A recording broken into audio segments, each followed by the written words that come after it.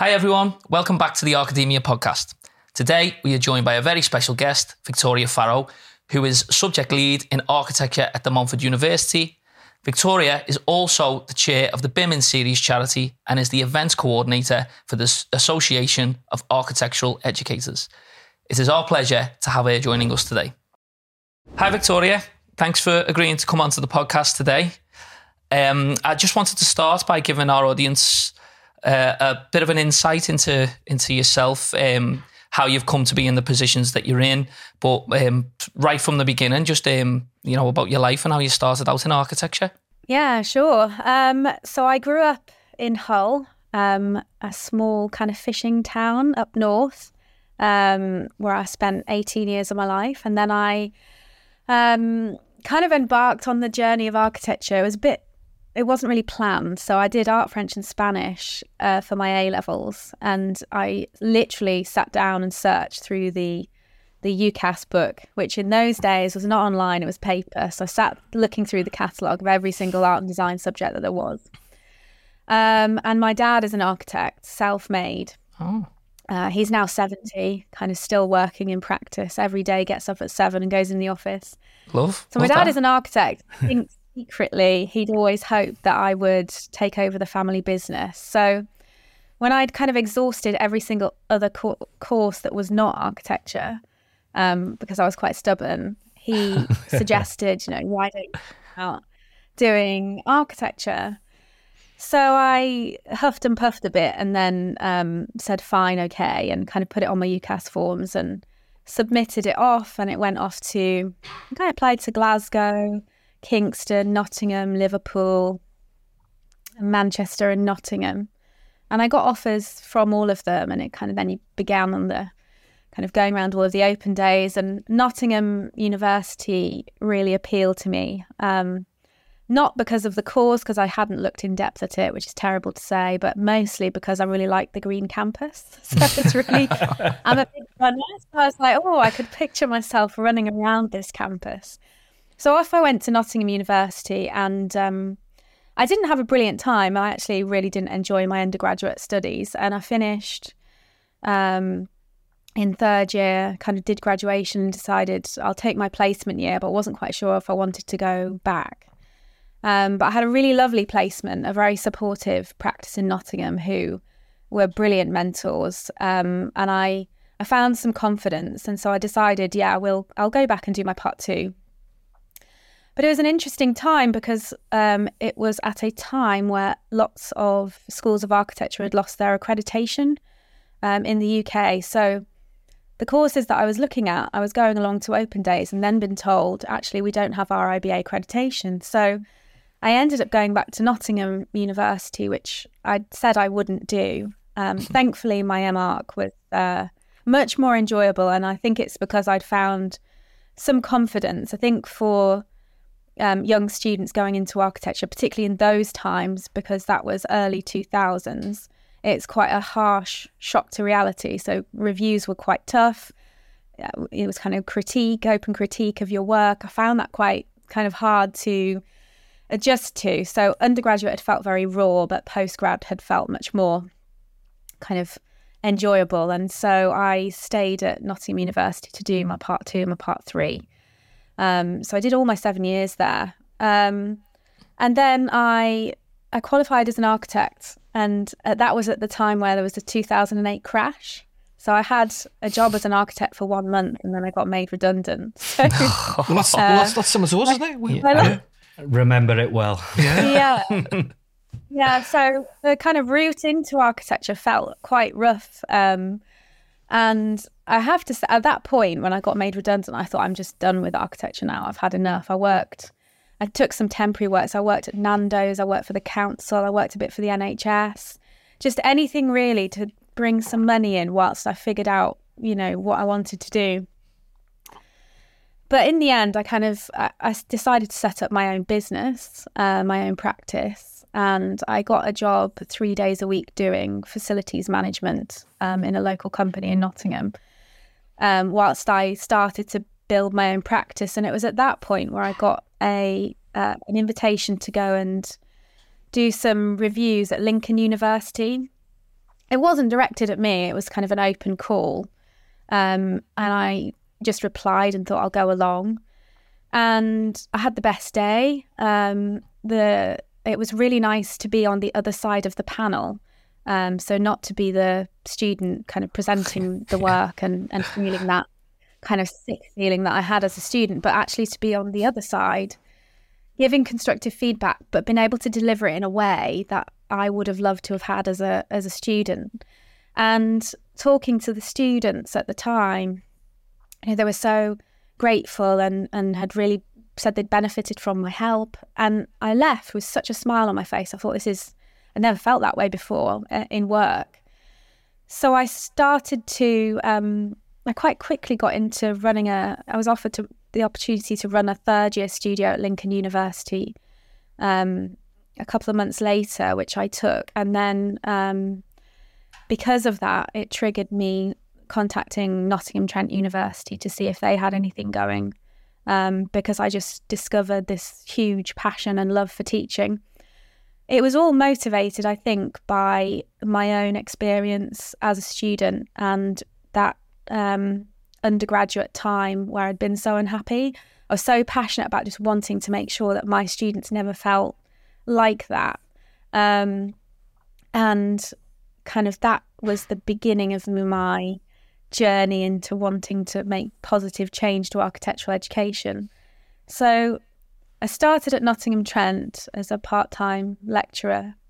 And that was a really exciting time because Nottingham Trent had just had the architecture course running for a year. So it was at a time of change and it was growing and it was all really exciting. You could kind of put your own imprint onto modules and developing first year studio, which was what I was really interested in. And I became full-time as an academic in 2012, I think.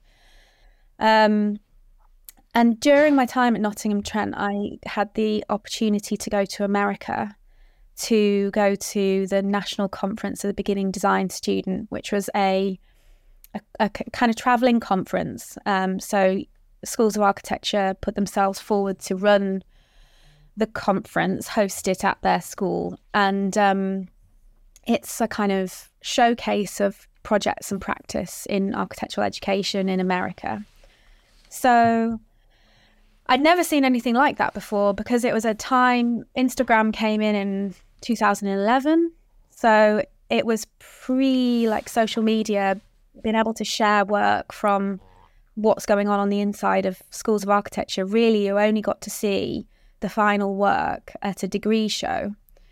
So when I went there and you got to see the inner workings of architectural education and the projects and practice that was going on all around, well, sometimes it was all around the world at these conferences. I went to one in Nebraska. I was absolutely amazed. I thought, oh my God, this is fantastic. But we didn't have anything like it in the UK. There was nothing which brought architectural educators collectively together in the same way. So when I returned back from that Nebraska trip, myself and 3 or 4 other colleagues got together and we formed what is now the Association of Architectural Educators, which is a group that represents architectural educators in the UK. And there's now, I think we have 57 member schools of architecture as part of the AAE, and there's an annual conference, and still today the only journal in architectural education in the UK, Charette. So I offered to run the first conference in 2013. I was really green. I was in my late 20s, had no idea what I was doing. I just put my hand up and said, yeah, I'll do it. But it was really great. And it was a real celebration. Hosted at Nottingham Trent, had kind of people from all over the world coming to present on their practice and projects in architectural education. And that was the beginning of the AAE, which I'm hugely proud of. So yeah, then I left Nottingham Trent University and moved to Birmingham City University, mostly for the reasons of career progression. I absolutely loved Nottingham Trent when I was there, and it's a great team. But I moved to BCU for a kind of new challenge, and I took the role as course leader and head of year one at Birmingham City University, which at the time was Birmingham School of Architecture. It wasn't Birmingham School of Architecture and Design. So again, I joined a school that was growing and developing, and within 1 month of being there, I got told I had to rewrite the course. So I joined in October 2014. And I just remember this. There was I think it was the Dean's PA came behind my seat in the office and just said, "Oh, by the way, do you know the new course has got to be rewritten by next month?" And I was like, "Oh my God." So I had a really steep learning curve when I got to BCU, but I wouldn't change it. It was absolutely fantastic. I had a really excellent mentor, the head of school at the time, Kevin Singh, who's now at MMU. It was very empowering, and it was a great time to begin as a course leader and also have a foot in leading year one.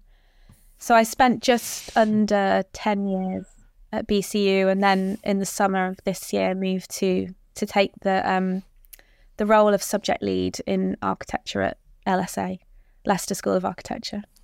That brings me to today. What a journey.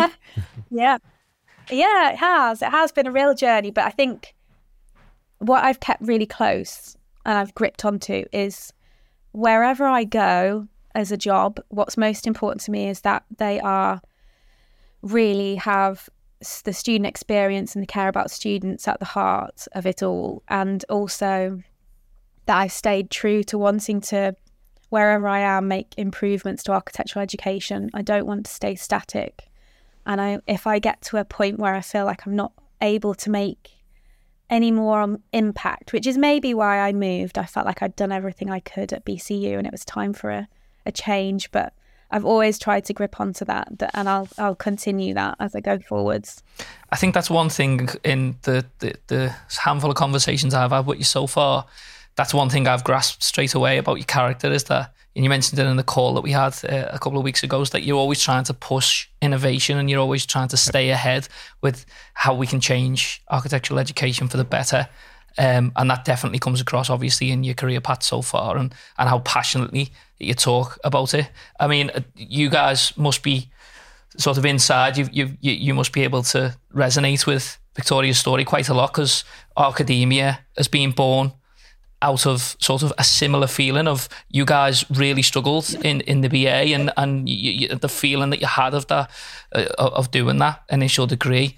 That was why you wanted to start ArchAdemia and why we've got the company to where it is today. Yeah, well, I'd say the negative experience of the BA, similar to you, Victoria, that shaped it, because we were at a real crossroads with learning software at the time. So not so much the theory, that's confusing enough at the degree level, but at the time we were expected to learn AutoCAD, SketchUp and Revit and that weren't a thing at the time, and there just wasn't enough support. You'd done a few workshops, but then you were left to your own devices, and you sort of need the support to continue throughout your career progression in when you're learning the software. And that did sort of shape where we're at now with ArchAdemia, coupled with the fact that we kept taking on staff and they were asking the same questions each time. So we just started recording our screens to streamline the process. And then we were like, this is really useful. And then it grew from there, really, didn't it, Adam? Mm-hmm. But then I admire the way you said, Victoria, that you had a negative experience and it drove you to, change that experience for others. And that's the exact same origins for us. But another realization we had in the Arch was the fact that the better your skill set was, the more time you could spend on design and theory and exploring things, testing things. And we had so much more confidence in the masters, didn't we? That we were like, we can leave that to the last week now because we know we can produce it all in a week.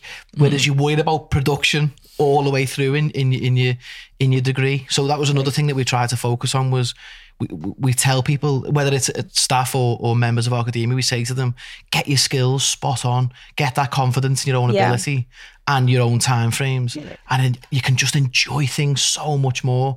You can actually enjoy, I love the way you said about, making it a nice experience.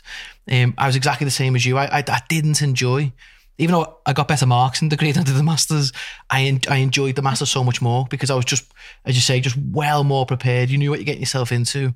There's just nothing that prepares you. Even drawing, just to plug a new course that we've just put on, a hand drawing course. The first time picking up a rotring pen and all that, I was just like, what do I do with one of these? So, I think we do share that same sort of motivation. We used to sort of let... Yeah. Our shortfalls would shape the building design, because if there was a building we wanted to design but we couldn't model it or draw it, we'd draw something simpler. We went down a different path, didn't we? But by masters, that wasn't really the case, because we were a lot more fluent and literate in all the software. And every student's individual, and I remember particularly between the two of you guys, Jack, you studied art, didn't you, in sixth form and at GCSE level at the time, and when we got into university, you brought in a hand sketch of an Escher drawing, didn't you, the man with the sphere. And it was an amazing drawing. I always remember, Adam, you seeing that drawing, didn't you? And it totally sort of overwhelmed you, didn't you? You were like, how am I? I was like, if this is the level of art I need to be at, I've got no chance. Yeah. So it's like different students, every individual will need like help with different skills. And you sometimes, it's not just the tutors that can be overawing, it's the students next to you. You see what they're producing, and sometimes you feel like, wow, I can't get near that. Am I on the wrong course and stuff? But everyone needs to know, no, that's not the case. You can still do it. Just because you're not the best hand drawer in the world doesn't mean you're not going to do well at architecture. There are other ways to, in which you can excel. I remember that specifically with you guys. Yeah. And one other thing as well, Victoria, we're very similar, is I've done a few guest crits at Liverpool John Moores, and you absolutely nailed it by saying you made a conscious effort to give critique that you wish you had when you were there, and that was exactly what I did. And I was bombarded at the end of the day. They were saying to me, oh my God, like the stuff I was giving them was very straight shoot, stuff. Sometimes it was like, your design's nice, but your presentation's poor. If you lift your presentation to this sort of level, you'd be showing your design off that bit more. And then they'd say, well, how do I do that? And I'd say, well, try this, this and this, real practical, direct advice. At the end of the day, they were like, wow, that's all I needed. And then I'd go maybe few months later, you'd see the same group and you'd see that they took on those comments. Where then I was sat with the course leader, John Moores, and then he was given very different advice. We didn't half compliment each other, because I don't consider myself the most well-read of architects. So that's what Ian was doing. He was giving them loads of precedents, loads of good examples. Then I was just tying it in with a bit more practical skill set type stuff. So it worked really well. Yeah, no, absolutely. I remember when I was taught software at university, it was like I can remember it to this day. It was in year 2. We just got handed an ArchiCAD CD and it was like, off you go. And I was like, oh my God. And that was it, wasn't it? And at the time, I remember my dad saying, it's teach yourself architecture, because half the time I was coming home in tears with him trying to teach me how to draw a plan, section, elevation. Thankfully, it's not like that anymore. And I'm proud to say that, all of the universities that I've had contact with, taught at, done, reviews with, it's been a really supportive environment, a really kind of nice learning environment. And having taught first year for, oh my God, a long time, since, like 2009, 10, probably started teaching first year. 11, I started running first year. So way over 10 years. You get so many different students from different backgrounds, and they do walk in with that concern that, if they can't draw, if they haven't done art and design before coming to university, is that going to be a problem? But you will find now that all of the architecture courses do build in that kind of cushion when they join, and there's that scaffolding around accepting that, not all of the cohort will come in with art and design background or been able to draw, and it's just reassuring first years that it's okay. But I also do take the practical approach. I think they welcome that. So I will sit down with students and kind of say, no, that drawing is a bit ugly, and they'll giggle, and we'll have a giggle together, and then we'll kind of work out how to progress that, and kind of give them helpful tips of how to improve it. But it's about making them feel comfortable and confident. That the confidence and being happy is absolutely crucial, I think, in architectural education. Because if you're not happy, you can't learn. And if you don't feel confident, you just can't grow as a designer. And so if the environment is not right, then that's going to be a real hindrance. Well, that neatly brings me on to the next thing that I wanted to touch on, and that is currently your role at LSA. So now as subject lead in architecture, what's that like day to day? Have you got like a long-term goal for the course that you want to achieve?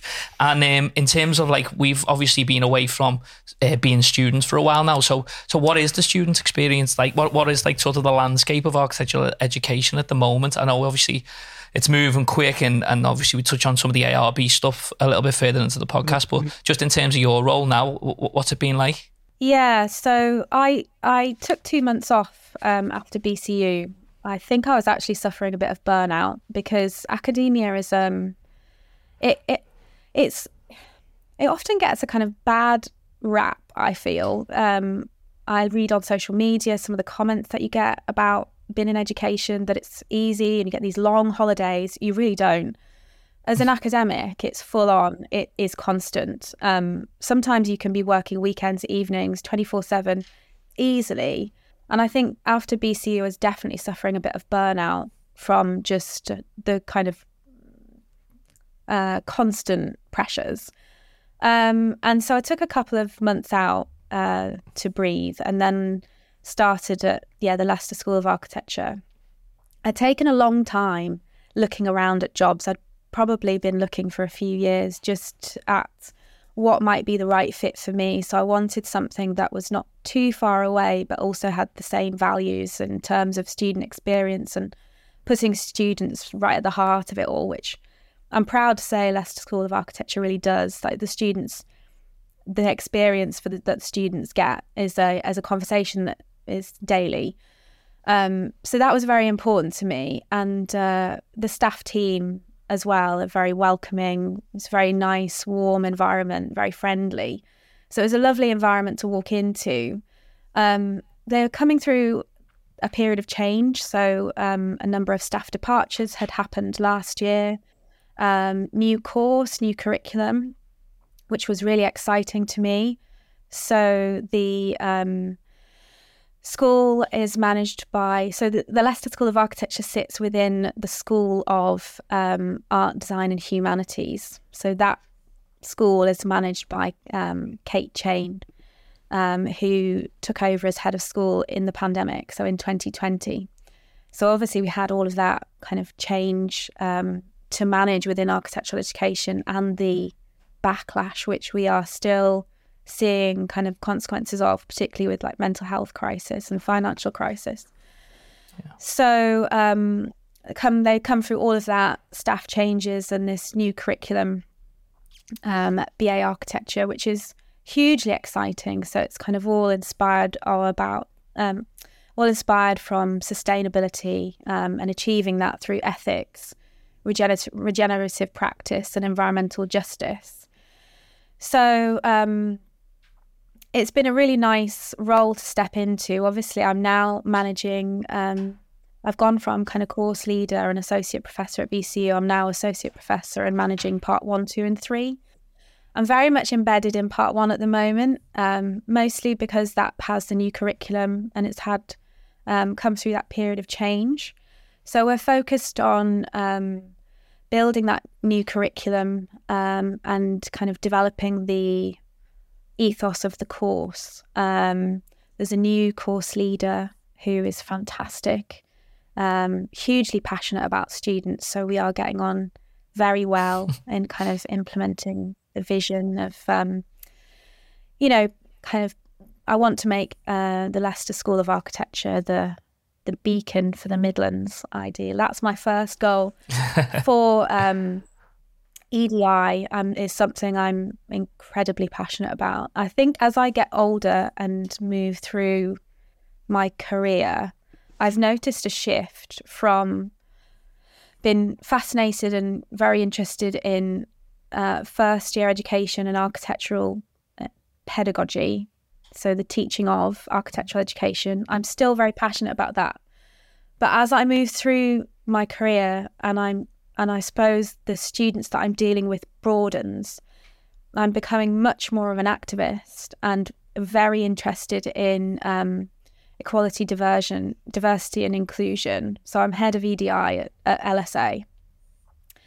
And that has been a big motivation. And it's kind of, I think that is coming from feedback that I'm getting from students and graduates about issues within the profession and issues that I'm seeing myself.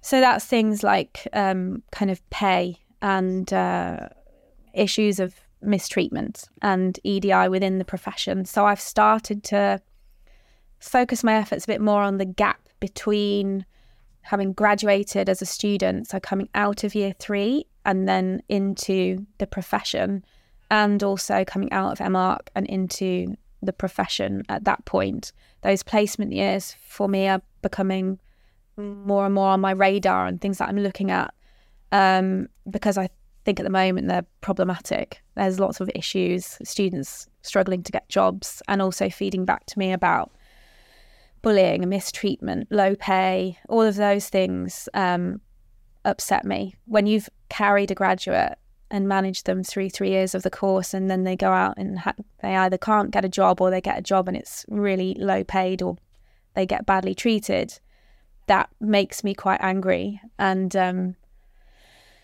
that's where I'm starting to kind of focus my efforts. And so EDI within the Leicester School of Architecture is top priority. And that kind of hits, I suppose, with the students that we get. They're majority from barmaid backgrounds, low paid incomes, families of underprivileged. So that's really important. That's where I'm at the moment. Yeah. Thank God they've got you in the corner. And obviously, we'll touch on some of the Architecture Plus stuff further down as well, which I guess is kind of related to that thing, because that's something that you're bringing forward that I think is going to be hugely successful, because the industry is in a bit of a spot of bother at the moment, I think, especially for when you're just stepping out. I mean, when you've got 5-6 years experience in practice behind you, it's easier to go out and find jobs and to voice your opinion about these things. But I think sometimes when you just step out of BA or you step out of MArch, you're still looked at as someone who hasn't really got any idea about the industry. So sometimes your opinions fall on deaf ears. So to have someone like yourself in the positions that you hold, championing that, that's fantastic. And I know you were getting a bit of, what's the best word to use? You were getting challenged on LinkedIn, let's call it challenged, by somebody on LinkedIn about EDI the other day. But I think it's easy for some people to dismiss, but when you're in the thick of it and seeing the issue at its beginnings, it resonates with you more. So you're the closest sort of position that you can be to it. I think sometimes practice leaders and other people in the industry, they're detached from it a little bit more because you don't see that journey and you don't particularly see how hard it is for those students coming out now. Yeah, and I suppose it's very easy to blame the person before, isn't it? You know, sometimes it happens. You see sometimes it happens, first year conversations in architecture, you know, there might be a tendency to blame the schools, or second year tutors might have a conversation and kind of blame first year leaders. Oh, you know, they didn't teach them this in first year. Third year leaders, you know, oh, they didn't learn this in first and second year, so now we're having to do it. But actually the responsibility is for the whole. And what I get quite tired of is reading comments from practitioners who are blaming education and actually not taking any responsibility for continuing that mentoring. It's really, really important. These students, they're coming into education now, and it's a completely different world to when I came into education, and totally different challenges, totally different technologies. And we are reacting to that in education, and we're managing them from first year and gradually growing their confidence. And they exit very highly skilled, hardworking, enthusiastic, motivated, innovative, creative people. And that I don't feel it's always valued when they go into the profession. And worse, when they are in an environment where they've been asked to work, you know, long hours for incredibly low pay. And it is really problematic. It does really frustrate me. It really, really does. Yeah. And yeah, I mean, you can tell. Sorry. Well, I'll be very, very careful. I won't name names, but we've got a friend who worked at a practice after his BA, and the environment was awful in that practice, similar to what you just touched on. And he ended up becoming a maths teacher, and it just completely put him off the industry. And he was a fantastic student, top marks, and the first practice he entered put him off the industry completely. And it was because of that environment. So it's exactly the point you're touching on. The entire industry may have, missed out on a real talent there because of that first interaction with industry. And it's something that we've been trying to push with limited success. Is we think a gap and opportunity in education is interaction with local practices. We would love to engage with our 2 local universities and just give insight. And we do our absolute best. I got knocked back for work experience when I was like 16, and I was livid. And I always said, if anyone ever asks for experience, I would always give it. So we always give 2 weeks, maybe 1 week, depending on how busy we are. But we always give people experience. And to just see behind the curtain for just even a short spell, it opens your eyes. I think it gives you that little bit of preparation. I think it helps bridge the gap. So yeah, it's just something we're equally as passionate about. And as I say, it was heartbreaking to see a friend of ours say, if that's what practice is like, I don't want to do it. And he was wrong, really. Truth be told, it was just a bad impression. Whereas I think the general average of practices, I can reel off 50 firms now that I know for a fact are good places to work. But you could just have that negative impression, couldn't you? And it puts you off for life. So it's a shame. So yeah, we'd like to help you on that mission. We actually covered it with Sana as well, didn't we, in a previous podcast? Because she was fresh out of the industry and she had a lot of the same gripes, effectively. And it was good to hear her point of view from a student, how she was feeling in that type of scenario. I was just going to say, there are so many practices who are doing amazing good things and so giving in their time, get brilliant practitioners coming in to do guest critic work, fantastic, so supportive. And it's such a shame that the few are kind of letting the profession down, and it's a shame that students having to experience that. And I think there needs to be just much more rigorous control or following through on kind of bad experience feedback. That's why I was concerned about the new ARB changes, because yes, it addresses, and by this I'm talking about the kind of removal of part 1, it addresses the kind of broadening the scope of people who can come into architecture, so it could potentially kind of make for a more flexible courses and a way in. But what are we doing to tackle when these students coming out? There's nothing that's addressing these issues within the profession. So whilst we might be more diverse and inclusive, welcoming people in the door to architecture, which I think is brilliant, what are we doing within the profession? What is ARB doing within the profession to tackle those issues of mistreatment and low pay? That is my concern at the moment. Yeah. And just touching on the ARB, how are you finding? So you just touched on obviously the plan changes that are going to be coming in. We're quite late, to be honest, in this, so we obviously are aware of some of the changes, but it hasn't directly affected us in a way yet that we've become pretty well read on it. But it is something that we are trying to sort of catch up on a little bit more. But for you, obviously, it must be really pressing because it's going to directly affect you guys from, I think it's September 24. So how are you guys dealing with it? So there is a number of new changes that have come in. So schools of architecture are now been asked to pay a fee to ARB, which is £9,000 and something pounds, I think. That will come in from September 2024. I'm in an interesting position because obviously I'm part of the AAE, so that's the body of architectural education, architectural educators. So I'm party to those conversations and kind of sentiments. And then I was also able to go to the Heads of Schools conference in November, and engage with other heads of schools. And there's really mixed feedback about the fees. I think the biggest concern that's come out is the impact that it will have on smaller schools, because obviously they have a smaller budget. The other change that's happening at the moment is obviously ARB are removing the Part 1 accreditation as the first step of the changes. I met with the ARB about 3 weeks ago, and that's due to be fully happening in 2027. So students enrolling from 2027 will not be part of Part 1 accreditation. So a lot of it has been left unclear. So the part of the sentiments that I have, others have, is that we've been asked to figure a lot of things out ourselves. So it's not like it's come out from the ARB and it's super clear. Actually, these things are just evolving as part of conversations within schools of how we address the various things that are coming up as a result of this change.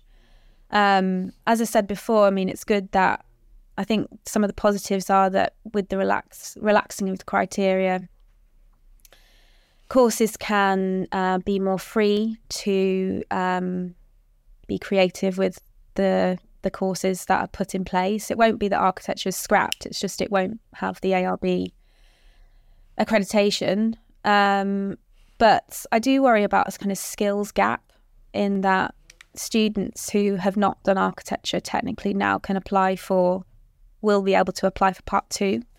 But obviously they'll have to do some sort of training before doing that if it's not been a kind of architectural background. It's quite hard. I can imagine if you imagine trying to like do a geography degree and then step into MR, it'd be quite challenging without having anything before that.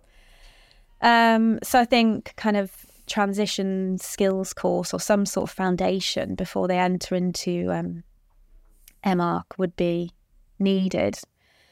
But other than that, we don't know very much more. It's still an evolving conversation that's happening. So just to be clear, the removal of the Part 1 makes it easier to get into the MArch. Is it very, very simply? I don't know if it'll make it easier, but technically you don't have to have a Part 1 BA architecture to go into MArch. That's what it will look like. Yeah. So an ARB will just be monitoring and accrediting courses from postgrad onwards. But that capturing is starting now. So at the moment, I'm going through the process of collecting data for ARB. Every year they do an annual capture. It's things like student numbers and EDI, and they're no longer capturing data from undergraduate courses from this year. So it's already kind of starting. Yeah, it was a big shock, wasn't it? So obviously when all the changes come in, because we've obviously grown up in a world where there is a Part 1 and it's a massive, huge fundamental part of the learning curve, isn't it? And you know, as you said there, imagine even trying to attempt your MArch without that 3 years, and then obviously when you do your Part 1 as well, you know, without some of that experience there. Like, I just can't imagine what that's going to look like. I'm struggling to see the motivation for doing it or the advantages. I was about to say that. So, Victoria, what's ARB's official statement then for justifying that decision? I don't understand it. What's the official stance? Do you know? It's to break it down simply, it circles around inclusivity and trying to make the profession more diverse and inclusive, which is important. But I echo my concerns that we are just looking at the education and who is coming in. We need to be looking at what happens after education as well. Yeah. And there is no clarification on how that's been tackled yet. It's just a future discussion that needs to be had. So it's about inclusivity and tackling the fact that architecture is, and it's not like an opinion of mine, a subject which is hard if you're from an underprivileged background. You know, it's expensive, isn't it? So it's looking at it from that front and trying to make architecture more inclusive. But yes, there are a number of things that it doesn't address, and they're not clear yet. It's not been made clear. Are you guys at the AAE, are you a part of any consultation, or is it more like individual voices from the heads of schools and stuff that are contributing to this? So there was a consultation done. I asked for a breakdown from the ARB. It can't be provided, as I understand. The consultation was practitioners, academics and students. What I was particularly interested in was reading and understanding both the percentage of students that had actually taken part in that consultation, and I also wanted to see the feedback comments that had been part of the consultation from students. But I was told this wasn't available and that it was a collective, and that it will be, the consultation feedback results will be released in due course, but it won't be broken down into the opinions of students on the removal of Part 1, the opinions of academics and educators, the opinions of practitioners on the removal of Part 1. It's all in one. So it's not, which I thought was a bit of a shame, because I would have been really, when it was part of the news and kind of coming out, I was talking to students about it, and actually the feedback from them were they were concerned and they felt quite anxious about it. And what I wanted the feedback for was to go back and reassure my students. But apparently it's not available, so yeah. Could this in effect oversubscribe the MA then? Because you're going to get a lot of other people who wouldn't have seen it as an option, like, for example, someone who's done geography trying to get onto the course, and it's going to obviously create a demand. And is the underlying issue like a financial one, where we'll get a lot more people on, but then they're at an amazing disadvantage from the start, because they're probably going to drop out in reality, if you put someone who's done 3 years and... Yeah, there's one risk that comes to my mind is schools of architecture who don't have, let's say they don't have an MArch or a Part 3. What do they do? So the kind of Part 1 accreditation is removed. Does that mean that students are likely to pick a provider that has got MArch and Part 3 because they want to stay there? Yeah. The other concern is if you have a very big BA course, which many schools of architecture do, and a very small MArch course, does that mean that you end up with just 2 or 3 or 4 big providers of MArch in the country, and then it becomes kind of a elitist, where there's only, in a kind of elitist environment where there's only kind of 3 or 4 schools that are able to provide that MArch with huge numbers. So it's ongoing. Well, the fact it doesn't come in until 27 must mean you've got other ideas then, doesn't it? Well, you'd assume that you'd be able to, that they're going to listen, but I mean, you don't know, do you? And obviously it's not just the educational changes that have changed. It's 100%. There's no going back. It is happening. So it's just a case of working within the environment that you're in. So at LSA, we're kind of starting to have those conversations and thinking about the potential impacts as we go. And I'm sure all of the other schools of architecture will be doing the same. Yeah. But no doubt we'll see the closure of some, I would expect. Which will be sad news to the students that wanted to attend them or have attended them, I suppose, and everybody that works there. But time will tell, I suppose. To move away from the contentious stuff then, and back into some nicer stuff.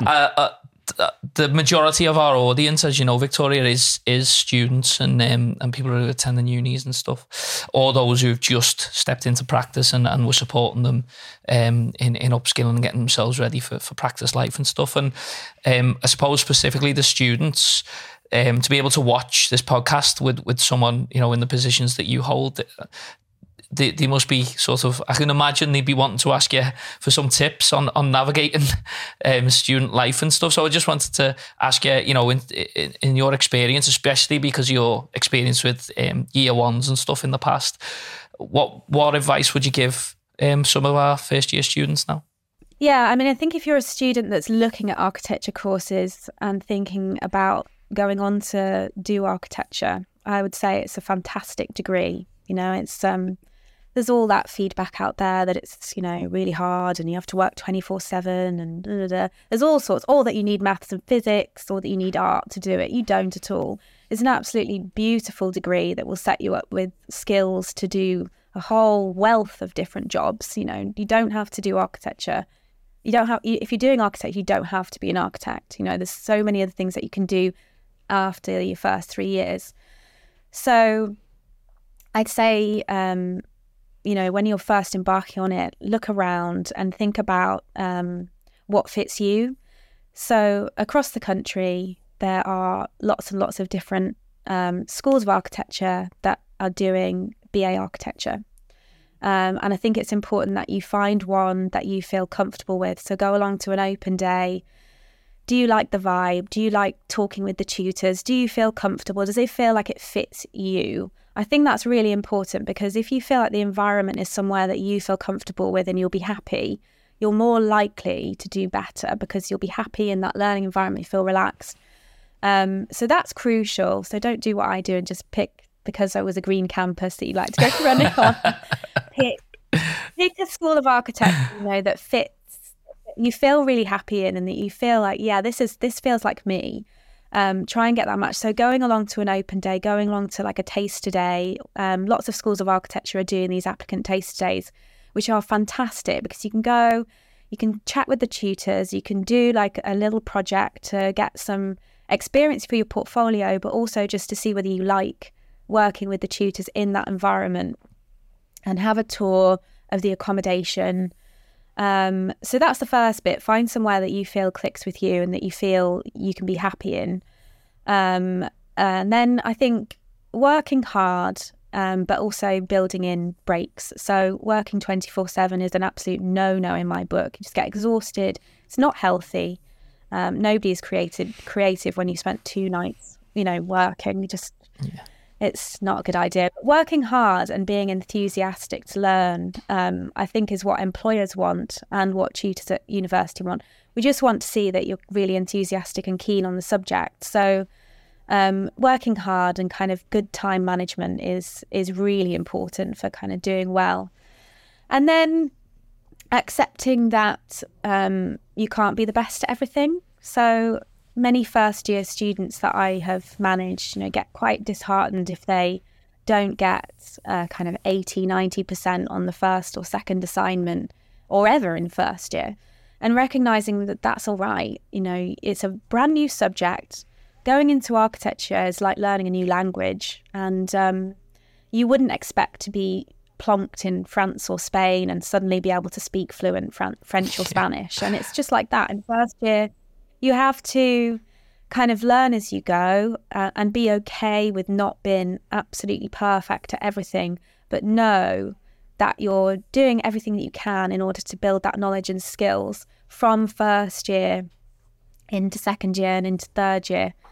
I want to dispel the myth that first year doesn't count. First year is so important for building that foundation of skills, for setting you up to do well in second year. And then when you get into second year, those building on those skills again, so that you can really do well in your third year, which, you know, you get your degree output. I mean, lots of courses now are kind of, they've got a split. So there's might be 40% weighted on your second year and 60% weighted on your third year. So that first year is really important, not in terms of marks, but in terms of learning and building that experience and kind of knowledge in advance of going into second and third year.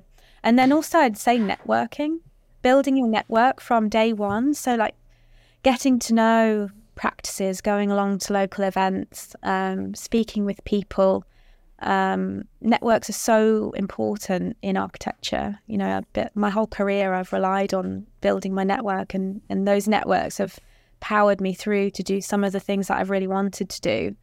And so the earlier that you can begin to build your own network, the better. So get chatting to those tutors who come in on the review days, you know, nuzzle up to them, give them your business card. You always, those would be my top tips. Yeah. Well, we've just done a YouTube video on how to build a website, a portfolio website. And in that, I actually say it's never too soon to make your own website. You mentioned business cards there. I've yet to see it personally, but wouldn't that be so impressive if you were a guest tutor and one of the students had a little business card, maybe a little QR code on, and said, yeah, just have a look at my website, and there's some personal projects and stuff. There's a member who I've been having a few video calls with, and he's travelled the world doing workshops with different like practices around the world. And I said to him, that's an incredible part of your CV that needs to stand out so much more.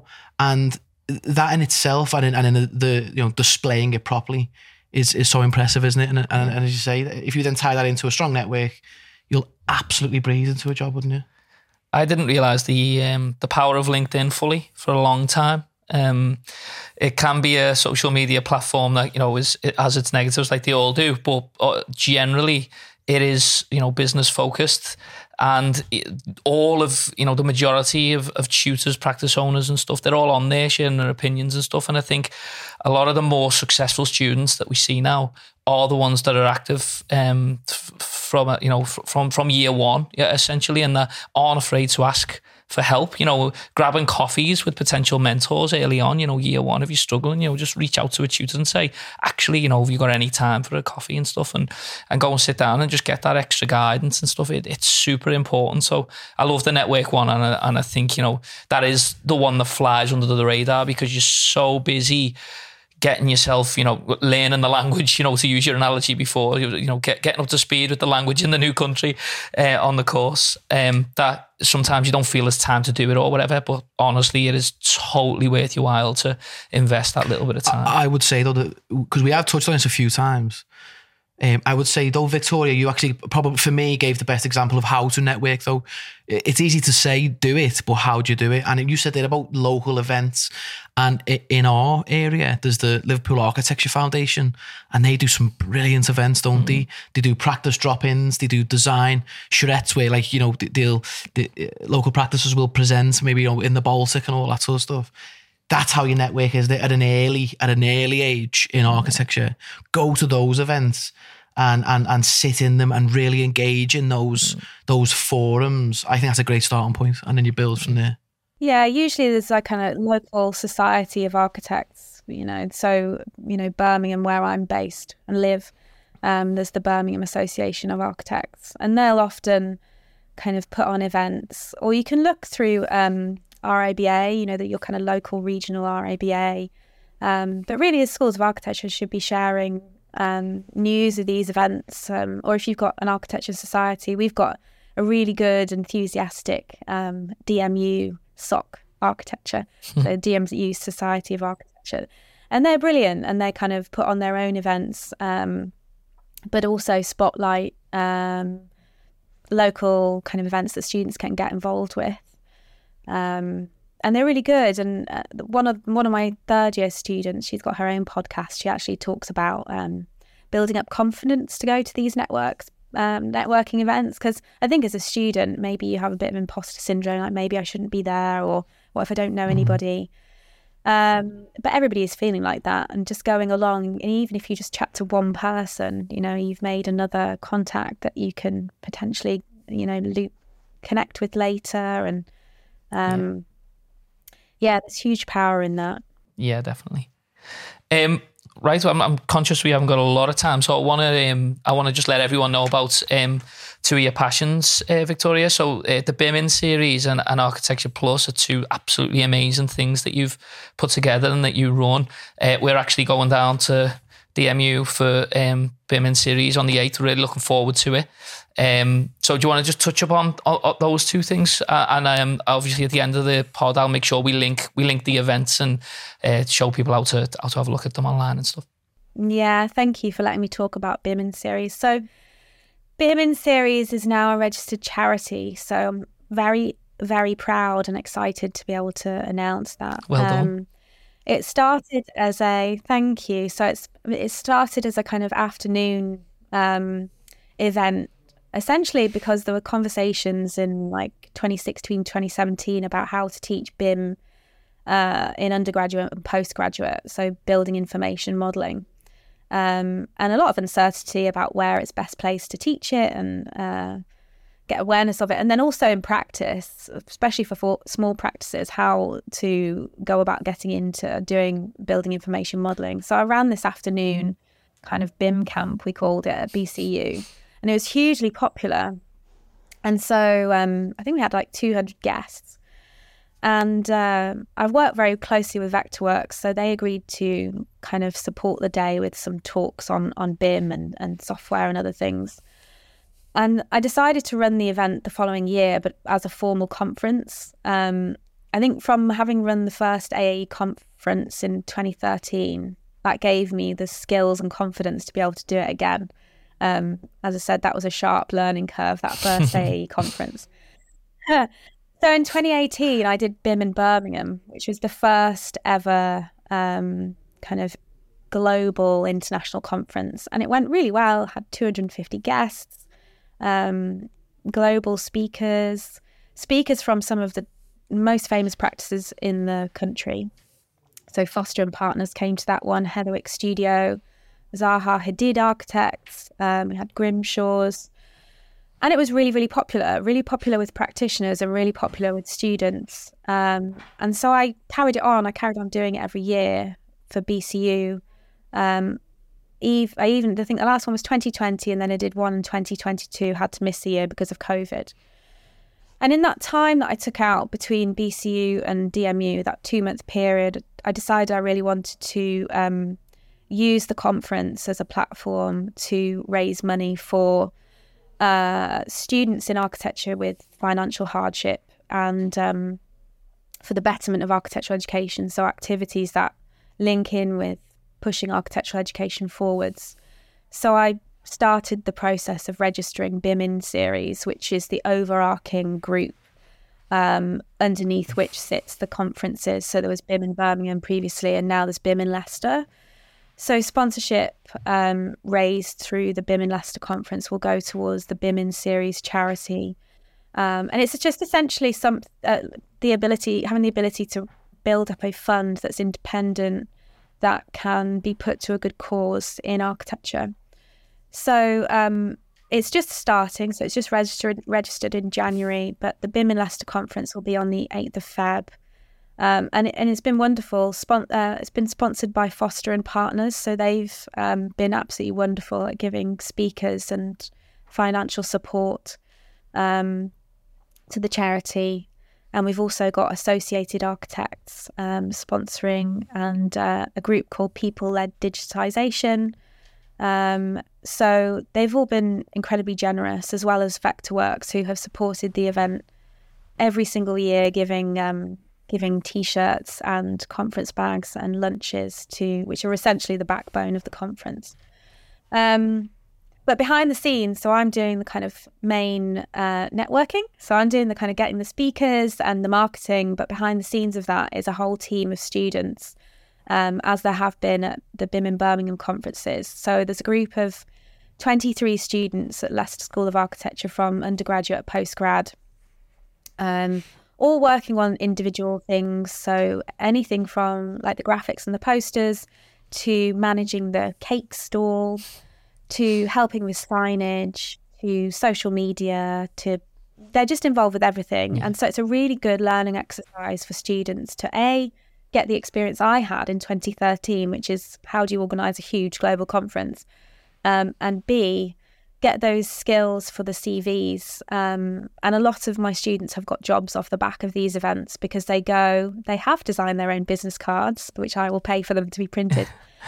And they'll go and they'll network with practitioners and talk about their work. And they have ended up getting kind of either placements in the summer or full-time jobs off the back of the event. So it's a fantastic event. I've never been to a conference like it. It's really friendly. We have balloons, a big cake sale, BIM cakes with little pencils and protractors, which are brilliant. As I said, a whole range of speakers from very, very small practices of sort of 5 to 6 people to, practices like Foster and Partners, Zaha Hadid Architects, Heatherwick Studios, the big, big practices. Yeah. And they always the wow, amazing, kind of awe-inspiring projects. So you get to see a whole range of kind of architectural projects and practices. And we've also got quite a few academics, so they're presenting on like up-to-date research in building information modelling. So yes, so that is BIMIN series. And then Architecture Plus is a newer thing, which is an initiative that I suppose it's got a kind of personal-led approach, because I'm kind of obviously very passionate about EDI, equality, diversity and inclusion, but also my own kind of health. I've suffered with Graves' disease over the last few years. So I've been very aware of how a kind of chronic health condition can impact work. And so Architecture Plus is kind of looking to break down those barriers, I suppose, and spotlight success stories of people working within architecture that have challenges. And those challenges can be anything from mental health condition or physical disability to being a single mum or being a female in architecture. And so it's going to be a very celebratory platform. We have our first event on the 6th of March. Will be an open event at the Leicester School of Architecture, with talks from a range of speakers who are going to be sharing their career stories of success in architecture and kind of spotlighting some of the challenges they've experienced whilst working in education and in the profession. So I'm hopeful for that. I think that goes along my newly found activist theme that I've as I move into the next stage of my career journey. No, it's quite inspirational, I think, the Architecture Plus, and I'm really looking forward to see how it progresses. If there's anything we can do to help, obviously, on that first event in March, we're happy to do so. And obviously there's a call. I noticed you were doing a call for speakers. If you still need speakers, then obviously we can promote that on our socials and stuff. Yeah, it's call for speakers as well as call for stories. So some people want to speak, and in which case they'll be invited to speak on the 6th of March to mark International Women's Day as well.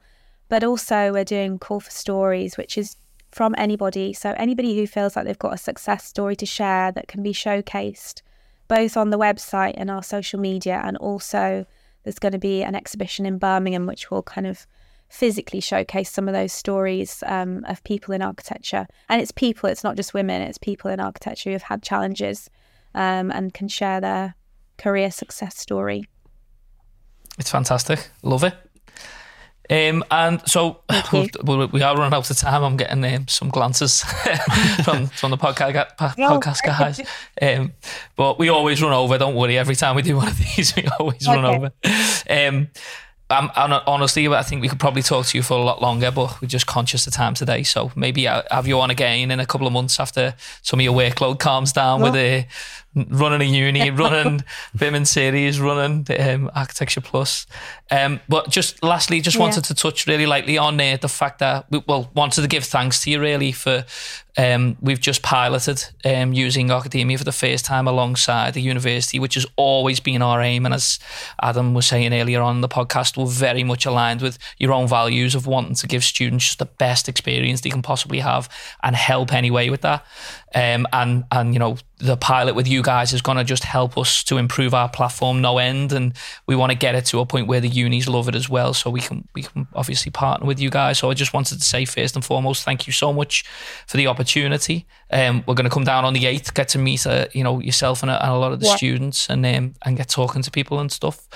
And it's just really exciting time for us. So yeah, just wanted to give thanks. And do you guys want No, just I'd have probably said the same. Yeah, just echo that. Yeah. So honestly, Victoria, thank you from the bottom of our hearts, because we've been waiting for this opportunity for a while, and to finally get it in. It's really exciting for us, and yeah, we're just here to help.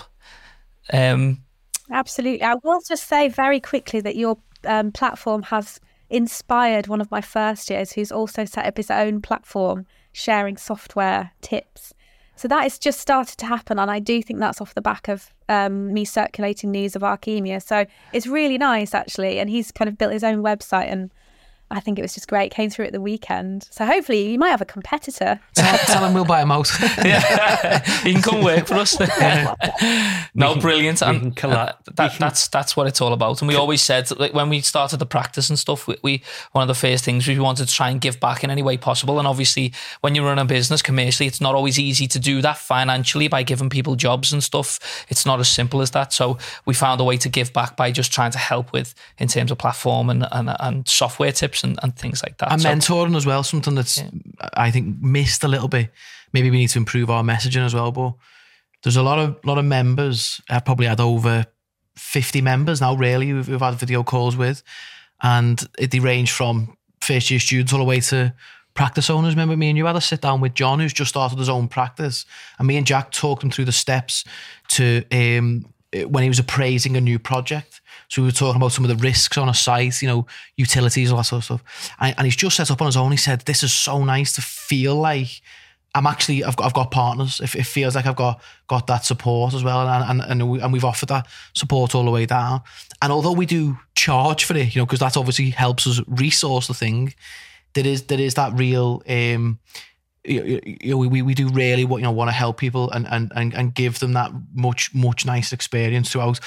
And hopefully the end goal is it actually lifts the entire profession. Because if everyone's a bit more happy about it and everyone's sort of singing off the same hymn sheet, hopefully, fees will return to where they need to be. And as you say, working hours and that culture and all that sort of stuff. So yeah, it's great to be, shoulder to shoulder with you. The more people we've got championing that stuff, the better. So it's absolutely, it's great to join forces. So yeah, that brings us to the end.